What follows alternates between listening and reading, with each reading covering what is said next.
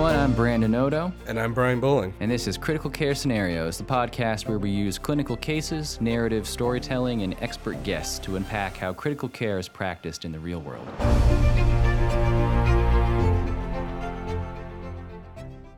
All right, everyone, welcome back to another TIRBO. Topic today is tissue compression. Tissue compression is a phenomenon that we encounter often during procedures, and it is really nothing more or less than the fact that when you press on human tissue, it tends to squish. In other words, the thickness of it at relaxation is greater than when it's under compression. How much this is the case can vary. Some tissue is very compressible, and of course, sometimes you're applying more pressure. This is all pretty obvious. What difference does this make? Well, let me give you an example. You are placing an IV under ultrasound. So you place a probe on the skin and you find a vessel, and it is 1.5 centimeters deep below the skin. So you take a, let's say 1.88 inch catheter, maybe a several centimeter line, something like that, which seems about correct for that depth, and you guide it into the vessel under ultrasound. That's great. What you didn't consider is that when you remove the probe, you lift the pressure you're applying during the guidance, that vessel's going to move. It's going to move relative to the surface. It's going to become farther away because it's no longer being squished down to it. How much this happens is going to determine whether it matters. If there's a great deal of compression, you may find that at relaxation, now that vessel is 4 or 5 centimeters deep. Now, maybe your catheter barely reaches it, or not at all. So you need to kind of start considering these things, and there are a number of circumstances where it matters, but this is a classic one.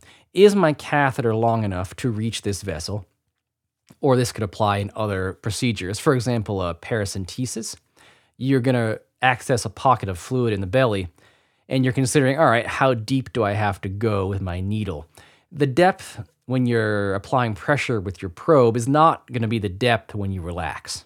So if you want to know how far you're going to have to go, which may be a matter of is your needle long enough, but is more likely just something you'd like to know so you know about how deep you're going to go, you need to try to apply the minimal pressure you can so you're not compressing down and changing that distance.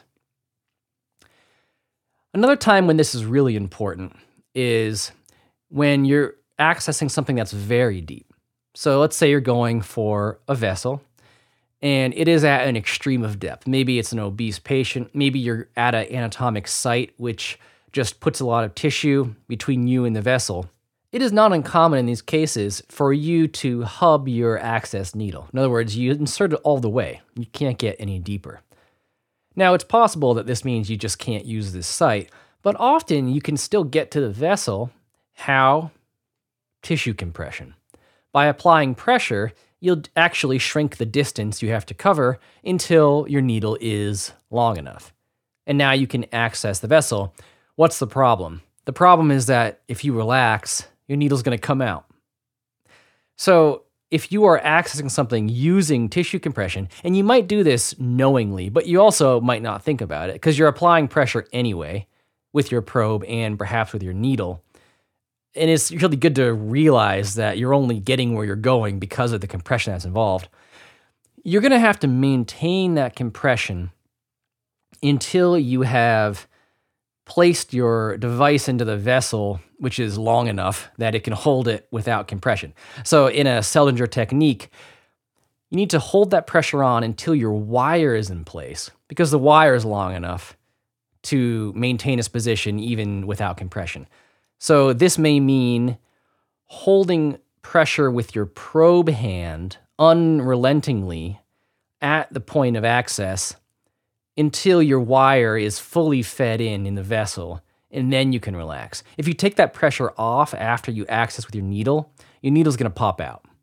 You could get someone to help you with another hand, but I find you can usually pull this off with your off hand, with your probe hand, You just have to be conscious about it and really maintain that pressure the whole time.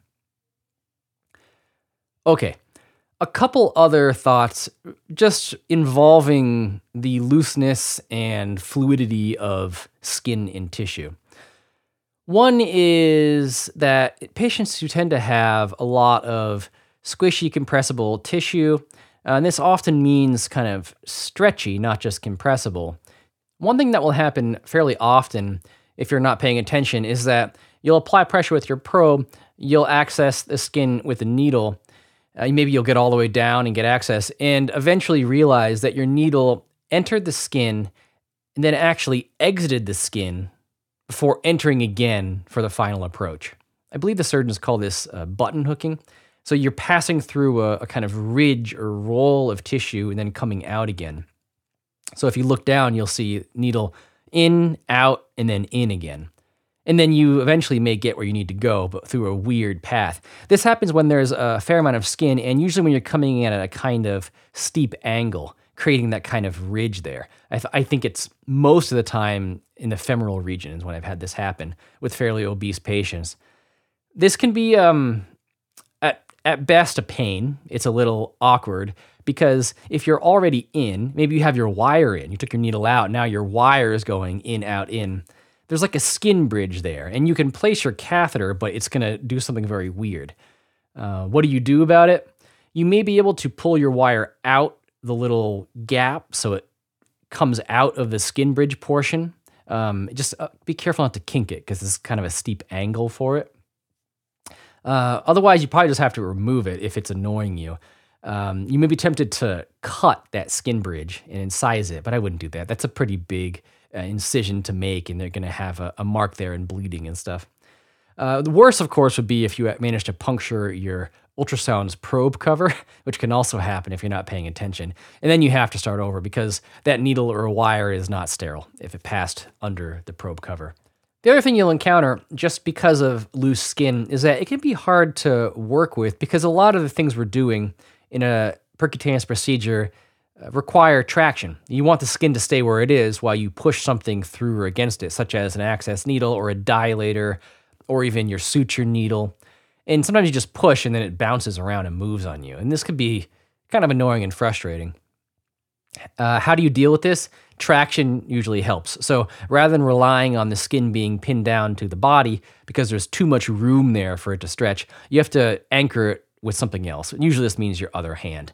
Apply some traction with your off hand so that when you push forward with a needle, dilator, or whatever, you're stretching against your anchor point and not against just the patient's body. But it can be annoying either way. It's also a real risk after you've done the procedure and you've left in a line or some catheter. You've anchored it to the skin with sutures or an anchoring device or a dressing.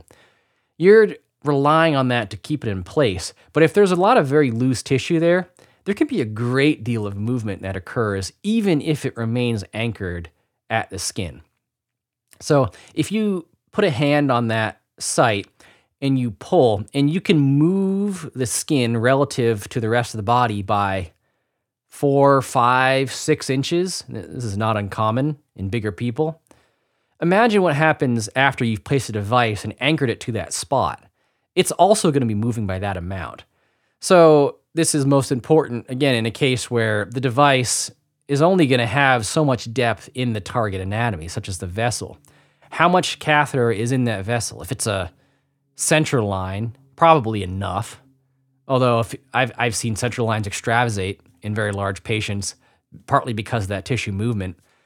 But something like a peripheral line, which may be relatively long, that's how it gets in the first place, but you only have a few centimeters or a few inches in the vessel.